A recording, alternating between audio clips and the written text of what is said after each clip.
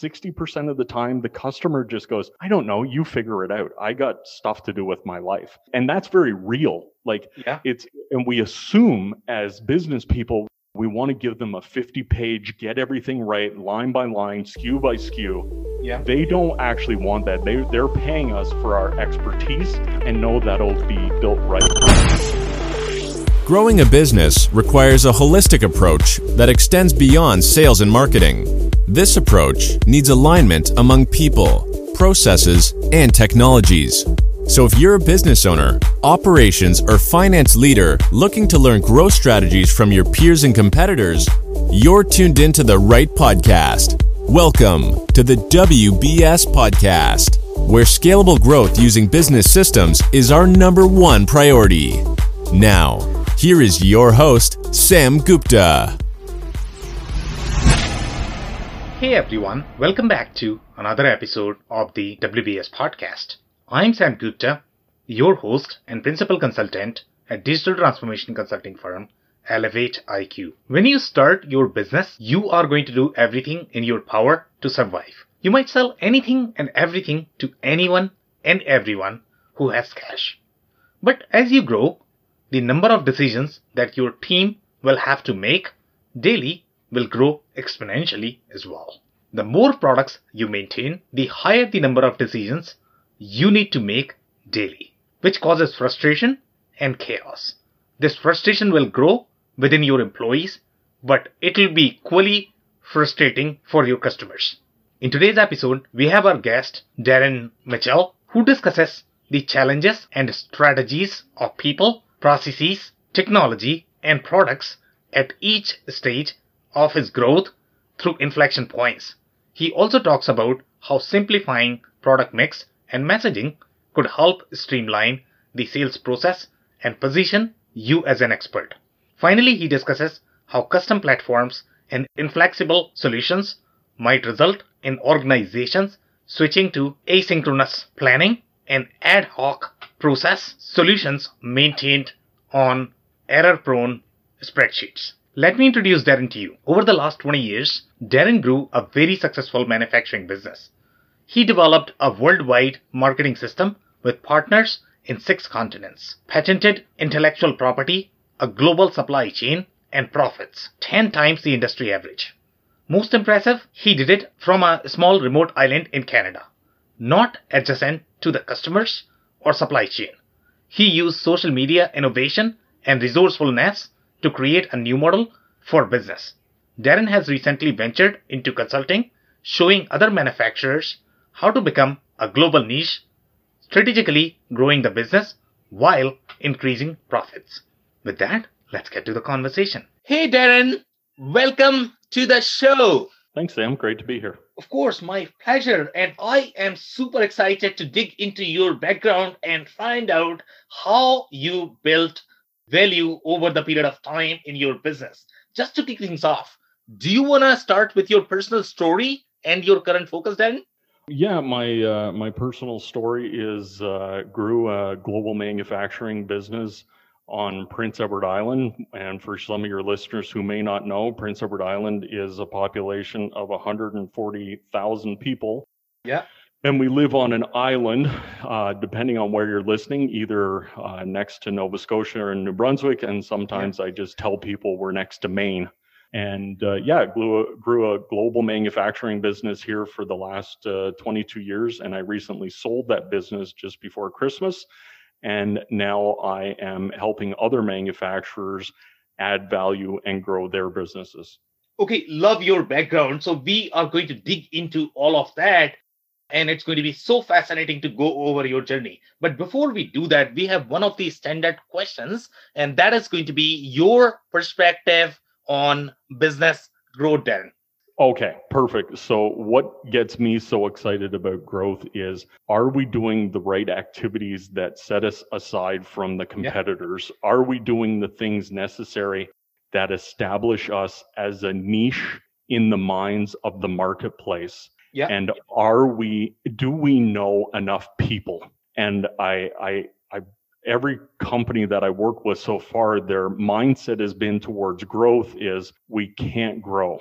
And I'll start asking questions as to why. And the challenge is they're taking their information from the last 6 people they met. And the last 6 people they met are usually their dealers or their distributors or the 6 big customers that they have. And usually that conversation is, how do we be cheaper, faster, higher quality? And for me, that's pretty discouraging, because yes, we need to build those things into our business. But if where I live in the manufacturing world, if the only thing you're doing is racing to the bottom, stop that race immediately. Just because you got it out in 2 seconds and you shaved a point off where you were yesterday, you're still competing against everybody else. And I like becoming more efficient and more quality and more flow and more process, but those are only tickets to the game. They're not usually leadership strategies. And there's a huge difference in where I live these days in what's a leadership strategy and what's a management strategy. And I think too often those two things get very confused, that we think sometimes we can manufacture our way out of a situation. And you can become a good manufacturer or a good business, but you need to put a lot of effort into the other side of the business. And just knowing 6 distributors and taking your cue from them is usually a bad idea. Yeah, completely agree overall with your assessment. So let's go back in your years, the first 5 years. So typically the pillars that you just described are going to be the people, process, technology, and the product. Those are all extremely important. Some are going to be more important than the others, and some are going to be important just because a company may be good at certain things. They might not be as good at the other things. So in your first 5 years, what were your people, process, technology, and product landscape looked? And what was the value when you, let's say, if you were to sell this business in your first 5 years, what would be the results? I would have owed a lot of people a lot of money if I tried to sell it within the first 5 years. It took a little while to get going. But one of the our first challenges is that we were being new and you have to pay your bills. We were trying to be too many things to too many people. And I think it's admirable to keep your cash flow positive, but there's a challenge in it. Again, when you're trying to be all things to all people, is there's a lot of spots you can lose margin when you're running around like a chicken with your head cut off. But I think any new business goes through that phase. And one of the most impactful days we had is we sat down and created a menu of our highest margin products. And these were the ones that had the most amount of innovation. They were the most complex things. They were the things that our competitors weren't really doing. And all we did is, straight out of a restaurant, we created a menu and said, these are going to be the products that we produce. And in my case, it was live bottom trailers that have it's a trailer that goes down the road hauling material. It's similar to a dump trailer, but it has a conveyor system in it that makes it innovative compared to other things on the market. And that's all we put on our menu. And we said, this has to be the focus of the 10 hours that we have in the day to become successful. It has to be focused on this. And that's what we focused on. So we aligned our manufacturing, we aligned our supply chain, we aligned our purchasing, we aligned our marketing efforts, we aligned our messaging. That was a big day for us when we literally put that menu together. The frustrating part was I had to stop doing business with certain people, and they were saying, is my money no good to you? And me going, I really need your money right now, but I can't keep doing this in an efficient way and being true to my company. So that was a difficult day for us, not just coming up with the menu so we were all eating off the same page. It was also difficult because we literally had to stop doing certain activities with certain customers that were never going to get us to where we wanted to go. It would have taken us to a space we were competing against other companies who were doing it much better than we ever could. So that was a big day for us, putting that menu together and having the courage to say, there's clearly some things we need to stop doing here. Yeah, so describe the menu a bit more. So I know that you touched on one of the products, but which is the more complex product and which were not as complex. So describe those products a bit more. How many different products were there? Who you were selling to? And also describe the processes and people aspect. How many people did you have at that time? How your departments were structured? Can you touch a little bit more on that? So I remember our first Christmas, we all sat at the same picnic table. And Okay. by the time I left, there was close to 150 people. So we had to order a few more picnic tables. But in the beginning, there was there was a few people wearing a lot of hats. Yeah. And so what we did was the menu. If you want to onboard new customers, there's a certain point in that customer building relationship, you have to limit the choices they have. And I remember I think it was Toronto, and I had brought one of my engineers with me, and the engineer pulled out a notepad and said, what kind of steel do you want? What kind of tires do you want? What kind of lighting do you want? What kind of, I remember sitting in the meeting going, I have to get this guy to stop talking. The customer was going, I want good tires. And I went, oh my God, this is so uncomfortable. So one, I never brought that engineer with me again, who was desperately trying to be helpful. But the customer's mind is, I want a bit of choice, but I want to expect that you have thought, you're the doctor. You have to consider all the consequences on my behalf.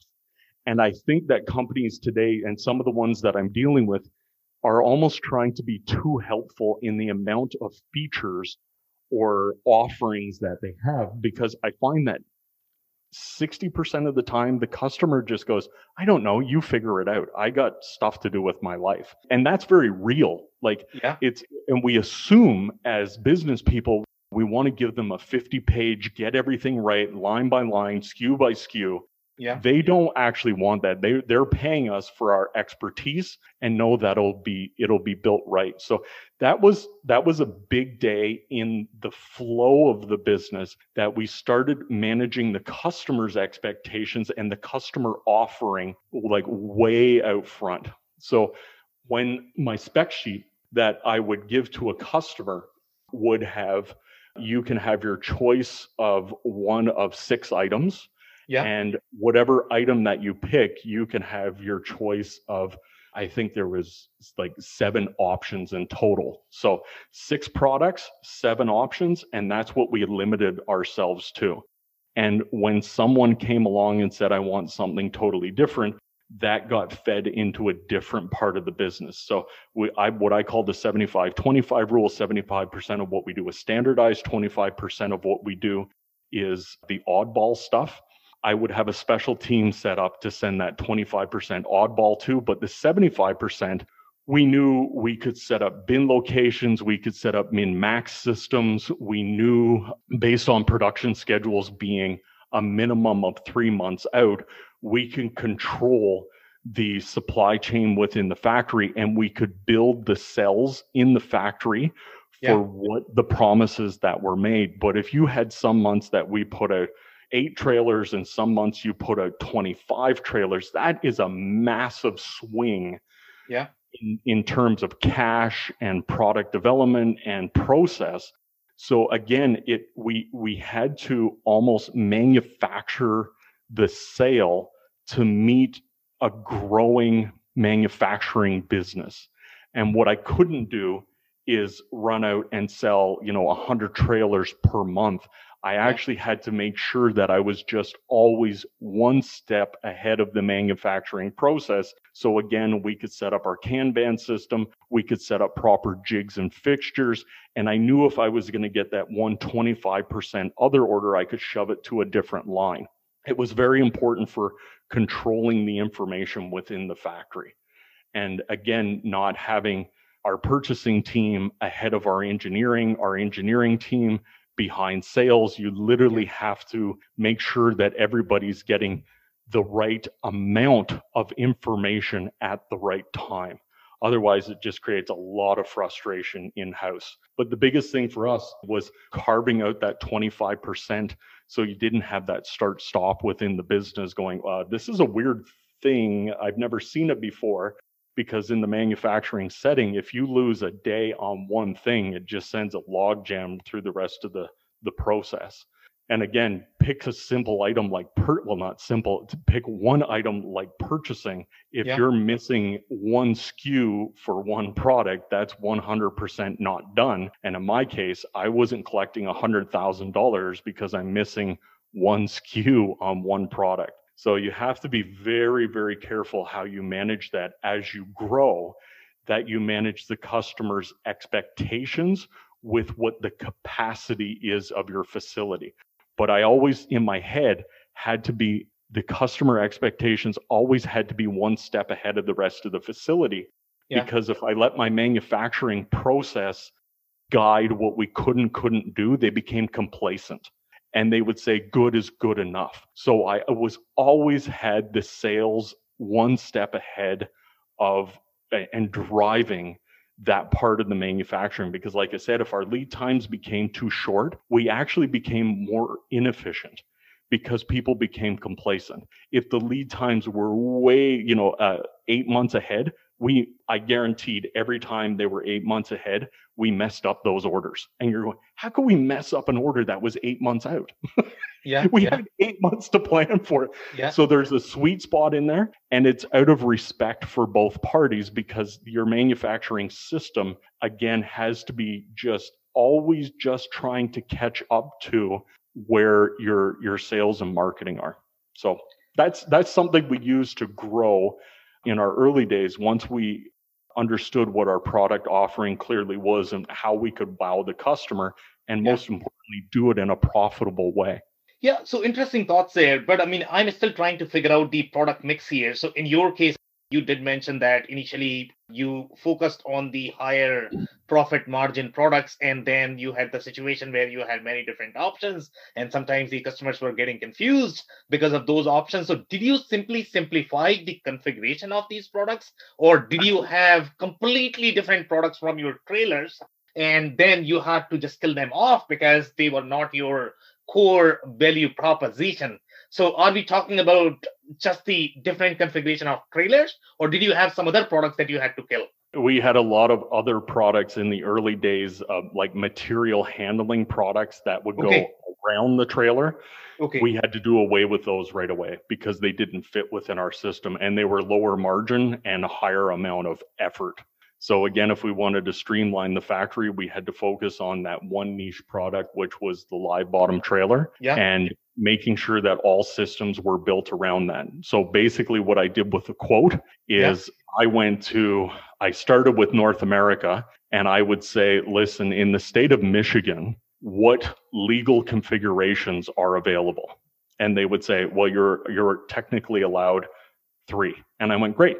Those are the only 3 offerings we are ever going to come up with Michigan. So basically at that point in time, now that we know what the legal configurations are, because we have to conform, what options do you have? You have paint, you have tarp, like very simple things like order items we would bring in and put on the unit. And again, where can we get away that we're limiting the most amount of offerings, but giving the most amount of customer that they could customize? Where's that sweet spot? Yeah, so some interesting comments there. So when you talk about these legal configurations in Michigan, so initially you were focusing on a lot more. So obviously you were not selling those because they would not be legal. So who is going to buy those? But you were carrying those products because you had those. So I'm a bit lost there overall, why you were carrying some of the configurations that were not legally acceptable to begin with. So basically what we do is we grew by province to province. And then we grew state to state. So in the minds of places like Ontario, you're only allowed 1, 2, basically today you're only allowed 3 configurations in Ontario. There's a 4th, but basically it's 3 configurations.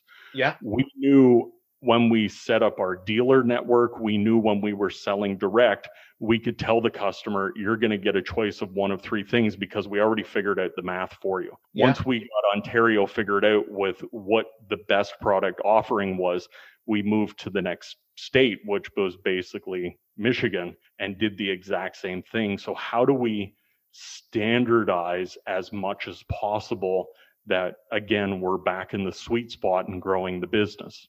Okay, amazing. Love it. So let's move to the next 5 years. So what were the challenges there? I know that you grew from the state to state, so I'm pretty sure your product offering grew as well because you would require some additional configurations there. So tell us, what were the next 5 years like and what were the challenges there? I'll start on the challenges.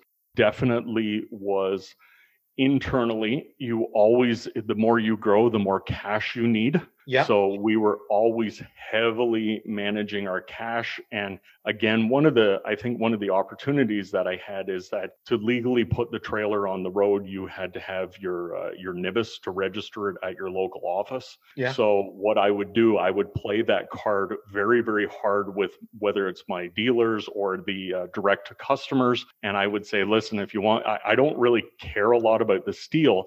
What I care about is the legal registration card. It's a vehicle. If you want it, you kind of have to transfer me the money today.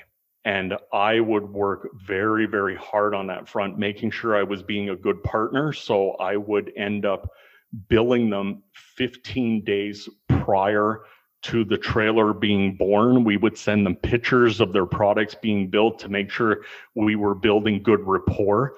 But they knew that when that trailer was born, so to speak, they had to transfer the money. So we had a system in place that we were billing them 15 days prior to the unit being delivered.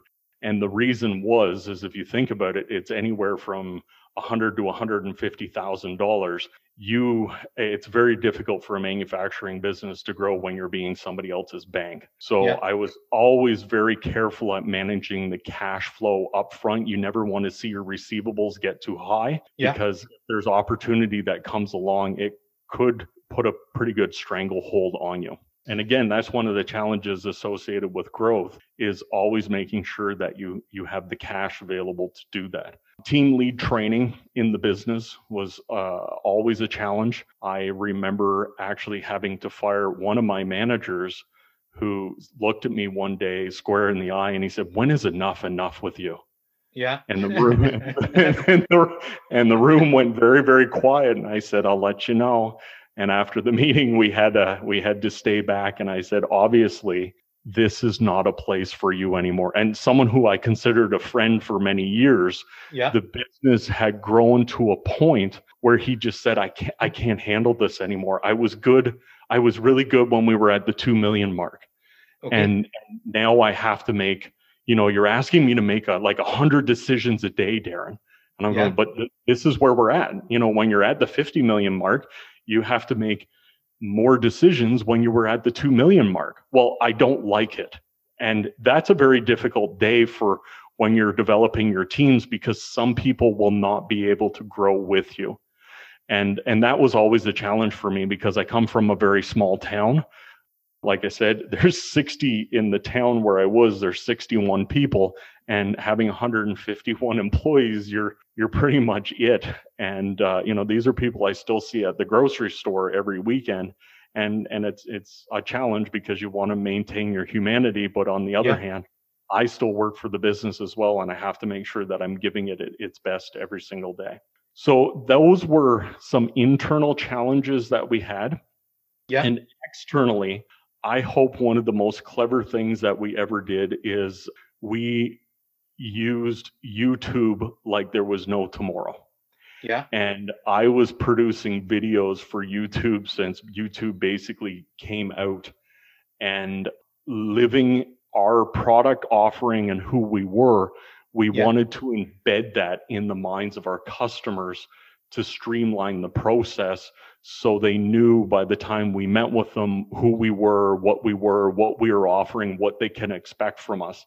And that worked out very, very well growing across North America because it built trust before we ever got in the door. As an aside, in our middle years, what happened to us is we started getting phone calls from Australia, New Zealand, Japan, Middle East, from other trailer manufacturing saying, "Hey, we would like to partner with you." So one of the innovative things we did is we not only started selling our products all over the world because Yeah. people seem to know less, like us, trust us before they met us, but we use that as an activity to build licensing agreements with other manufacturers. So in our middle years, one of the things we did is we built a franchising model for manufacturing, which I don't think is done a lot today. Yeah. And basically, you could have bought our product, and you can still do it today. You can buy it in New Zealand, Japan, Middle East, Europe, built by our partners in those communities. And what it did for me is I didn't have to walk into the Netherlands and build $100 million facility and compete against everybody else who was already there. All I had to do was find a manufacturer that was there and partner with them because they were suffering because their machines were only running at 60%. So again, it seemed in our growth middle years, that was a really good way to grow the business, which was kind of exciting because if you think about it, our rate of return on licensing is 1,000%. And the only thing we had to do was give our brain power and our marketing to a company who considered us to be a partner. And that grew the brand on a global level. Okay, so let's talk about the decision making that you said and the training issues related to the growth. So when you grow from $2 million to $50 million, obviously the number of decisions that your team leaders need to make are going to be more. But, sometimes the decisions are going to be there because you don't really have, number one, the systemizing of the processes so that your systems are going to make those decisions as opposed to people making them. So what were your systems like? What are the examples of some of these decisions that these people had to make? Can you provide some examples? Yeah, and honestly, I really hope your listeners don't think I have the answer to this one because it was just a forever challenge for me. And I don't want anybody to think I'm an expert at answering this, but I can share with you what I went through. Again, some of my management team I had to replace. So we actually brought seasoned managers from other companies that were a little larger than us to help us grow that side of the business. Yeah. And in terms of decision making, we spent a lot of time on that 75-25 rule. What can we continually carve out of the business that's odd, that may be next year's big design? Yeah. So what is a leadership issue? That's on the 25%. What's a management issue? We spent a lot of time on that. The other thing that we did is we ran a lot of min-maxes. Yeah. And I love, I know it's not the most efficient way, but I love min-maxes because what it did for my management team is that we were forced to ask the question. And most people were like, "Oh, we never thought of that before." And I would challenge them going, once we look at lead times, volumes, where the supplier is actually holding the material, those things, and the fact that, we could get stuck because if the wind blows and they close the Confederation Bridge, we can't stop production because our materials are on the other side. It forced us to ask many of those questions. So we spent a lot of time on min-max systems and a lot of time on Kanban. I was very adamant in our factory that if I had a preference between hiring Red Seal welders and the awesome people of Tim Hortons, I would take the awesome people at Tim Hortons any day. Yeah. And for me, what it meant was we could now scale because we could attract the right people to the business. And it meant we created an environment for them where in a relatively short time, they could be successful within the organization. And it's one of the things that helped us scale as a business. And what I would do with my leadership team is have them do things like create the jigs and fixtures so we could take the newer employees and allow them to be productive on a regular basis. So jigs and fixtures, min-max systems, Kanbans, all those things were very, very helpful for us to remove decision-making that didn't actually need to be decision-making. If you have a good system in place, it takes conversations out of the mix. And I always would hang around the factory and I would see what people were talking about. And whatever they were talking about is usually where we were lacking in a system. Exactly. That's a great comment right there. So if something is driving the conversation, that's where you have the opportunity for improvement, I guess. So on that note, let's move to the next 5 years. So we have covered the first 10 years so far, right? So what were the next 5 years like? What were the challenges? And I don't know if you were more than 50 million at that point of time. So tell us, what was the growth path like and what were the challenges? At that point in time, for the last couple of years, it was a lot of the systems, we've implemented an ERP system, Okay. which was challenging. I think we're actually still in the middle of implementing that system. And it was us, honestly, I think you would say becoming more professional. We added more people in our engineering department to get more complete bill of materials, which was very important.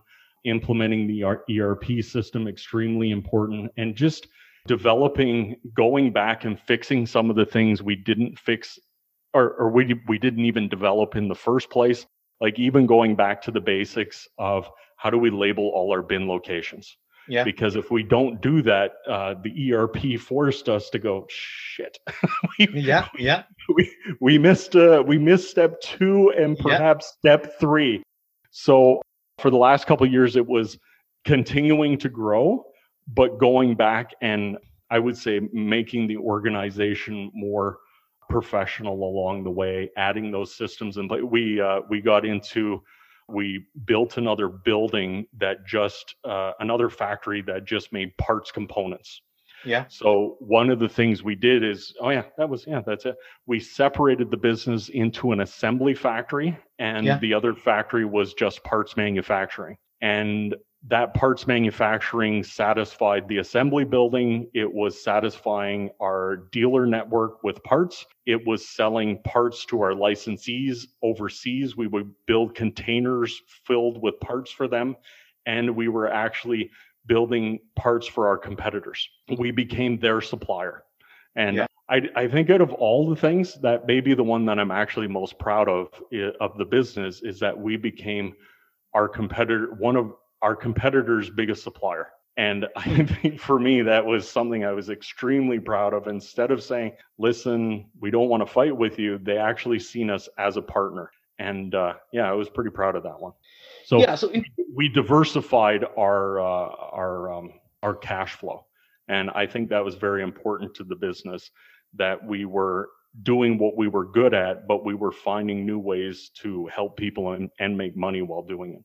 Okay, so tell us the journey of the ERP system when you, let's say, started on that, and you did mention that you are still in the middle of implementing that. So I don't know how long the timeline has been. So initially, obviously, you were making a lot of different decisions manually, and that was really driving the chaos. And then finally, you figured out that, you know what, I need to get some sort of system. Otherwise, I cannot really scale, I cannot grow, and my people are not going to be happy here. But going from that point A to point B is extremely hard for someone that has never done this in their life. So in your case, describe some of the challenges. What were the initial, and I don't know how long is the timeline. So maybe how was the first 3 months, 6 months, 9 months, and how did you overcome those challenges?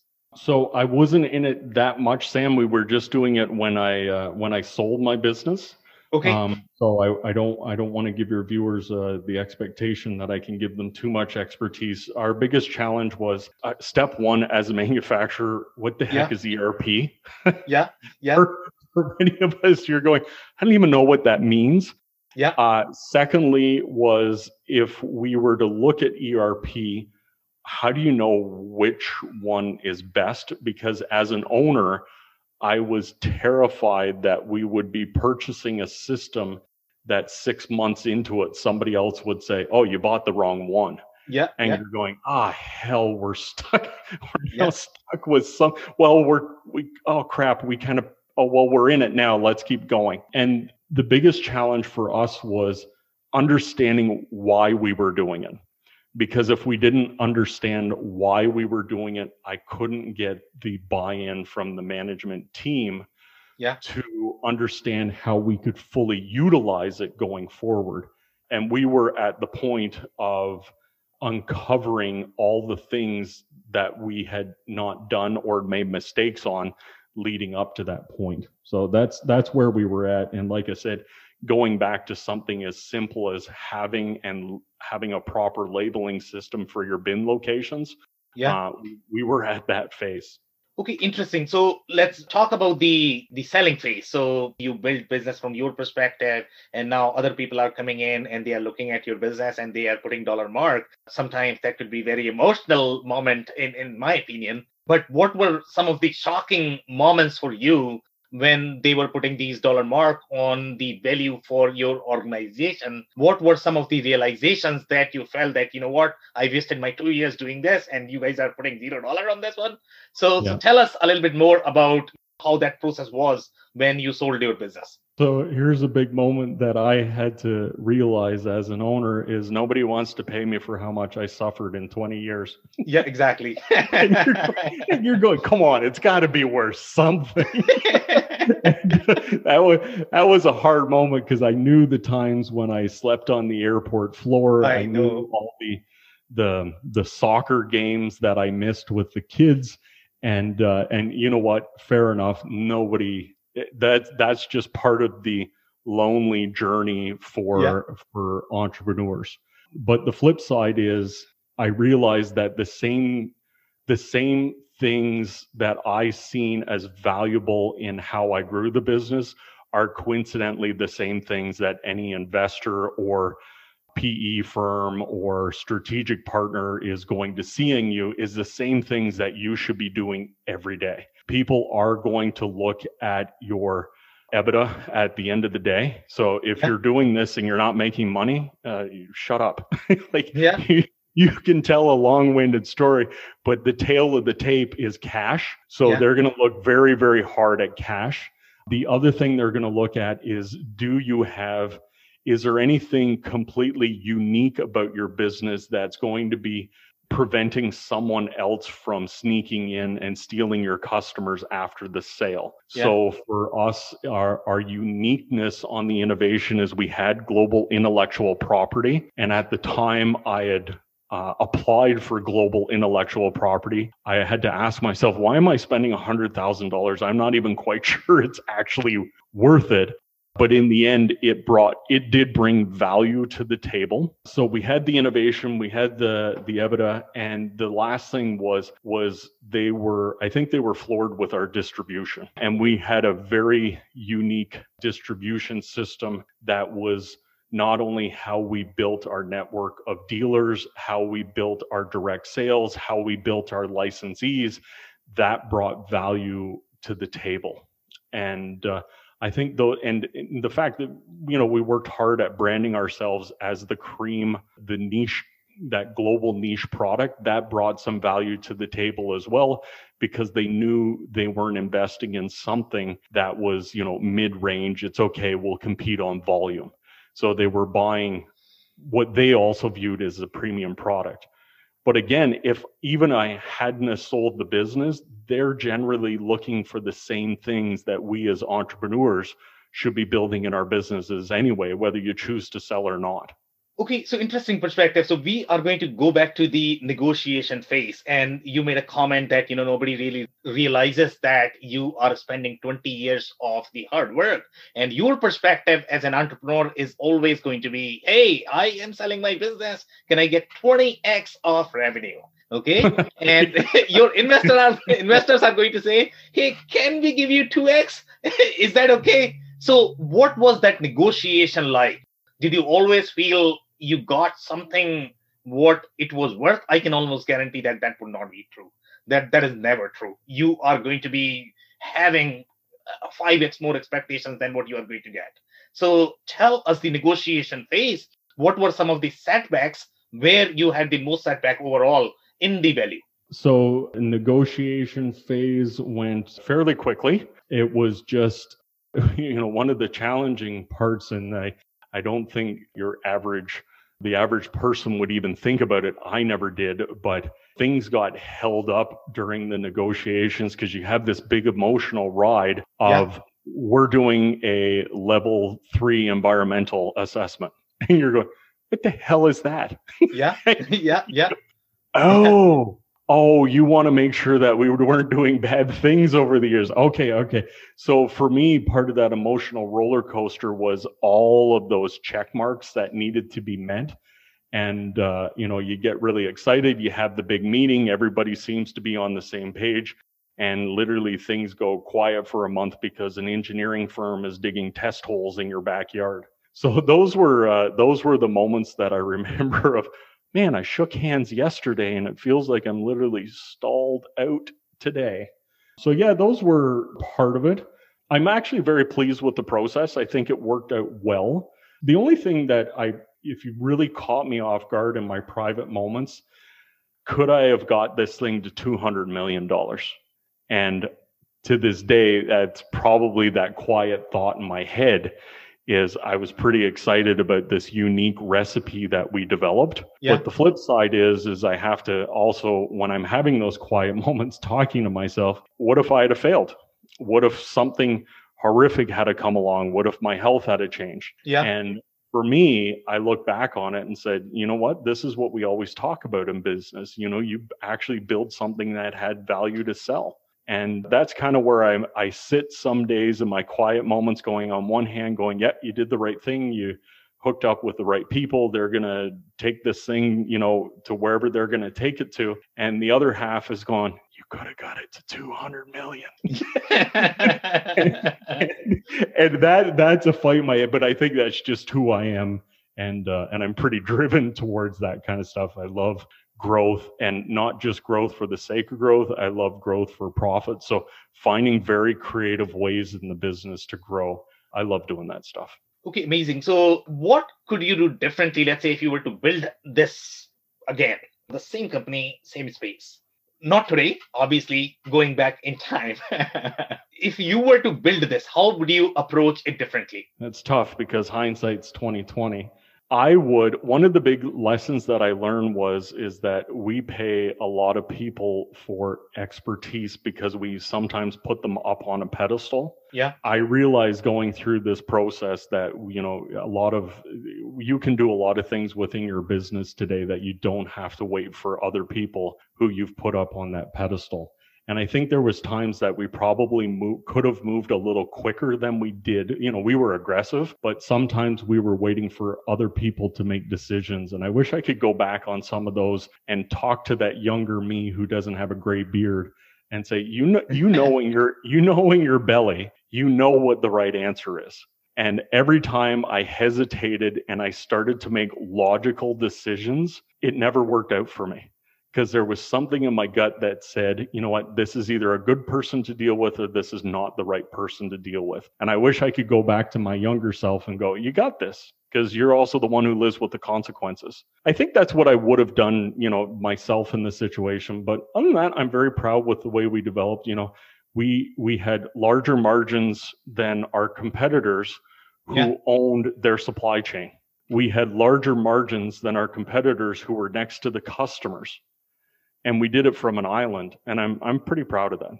Okay, amazing. Love it. Do you have any last-minute closing thoughts? A couple closing thoughts that I would have for you and your listeners is that work hard at creating your competitive advantages.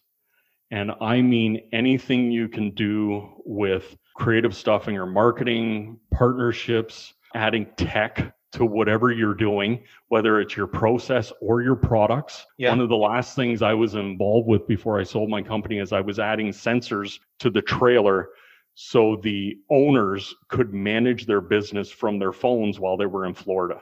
And for me, that's really exciting because I'm becoming part of my customers' decision-making process. Anything you can do to work on your supply chain to create competitive advantages through there, extremely important. But the biggest thing I think I would share, besides creating your competitive advantages for your listeners, is that technology today, if you picture a continuum, at one end of the continuum is digital connection. So how we send emails, how we run our ERP systems, how we market ourselves today. And the other end of this spectrum is you have to be the expert. So when I order something from Amazon today, I go on my phone, I hit a button, it's done. I say, thank you, Amazon, you took care of me. I'm excited to think I don't actually have to talk to someone. But anybody out there listening today who is in business, the other end of the spectrum is you better be the expert, because that's going to give me the reason to pick up the phone and want to talk to you, because you're offering something that nobody else can, because you are the expert. The biggest challenge, I think, for business leaders today is you need to utilize that one end of the spectrum of how do we fully digitally connect whatever we can in a meaningful way. And on the other end of the spectrum, how do we only position ourselves as the experts? The scariest part for anybody today is the middle no longer exists on that continuum. It's pure waste. If you're not allowing me to digitally connect with you, I don't want to talk to you. If you are not the expert, I don't want to talk to you. And most companies today are saying, well, we're kind of in between. There is no more in between. Yeah. And I think it's one of the frustrations that leaders have is they get frustrated with the digital stuff and they say, I don't like it. I don't like where the world's going. And literally can order something off of Alibaba in the next 6 seconds. What you need to do is digitize everything you can that will add value to the business. And on the other hand, you need to be the expert for your partners, because it's the only reason they're going to want to talk to you. Okay, amazing. And my personal takeaway is going to be just be expert of your number one product and process, and be expert for your customers as well. Simplify the process for your customers. The simpler you make your product offerings, the easier it is going to be for them to be able to work with you. On that note, I really want to thank you for your time, Darren. This has been a very insightful episode. Awesome. Thank you, Sam. Keep up the great work. I cannot thank our guests enough for coming on the show, for sharing their knowledge and journey. I always pick up learnings from our guests, and hopefully you learned something new today. If you want to learn more about Darren, head over to mitchellindustries.ca. It's mitchellindustries.ca. Links and more information will also be available in the show notes. If anything in this podcast resonated with you and your business, you might want to check other related episodes, including the interview with Brian Burke from sellyourmac.com, who takes us through each inflection points in his company's journey and how the need for people, process, and technology changed at each step of his growth. Also, the interview with Jim Gitney from Group 50, who shares his thoughts on each inflection point for companies and what they need to know to identify them and move to the next by making necessary changes. Also, don't forget to subscribe and spread the word among folks with similar backgrounds. If you have any questions or comments about the show, please review and rate us on your favorite podcasting platform or DM me on any social channels. I'll try my best to respond personally and make sure you get help. Thank you, and I hope to catch you on the next episode of the WBS Podcast. Thank you for listening to another episode of the WBS Podcast. Be sure to subscribe on your favorite podcasting platform so you never miss an episode. For more information on growth strategies for SMBs using ERP and digital transformation, check out our community at WBS.rocks. We'll see you next time.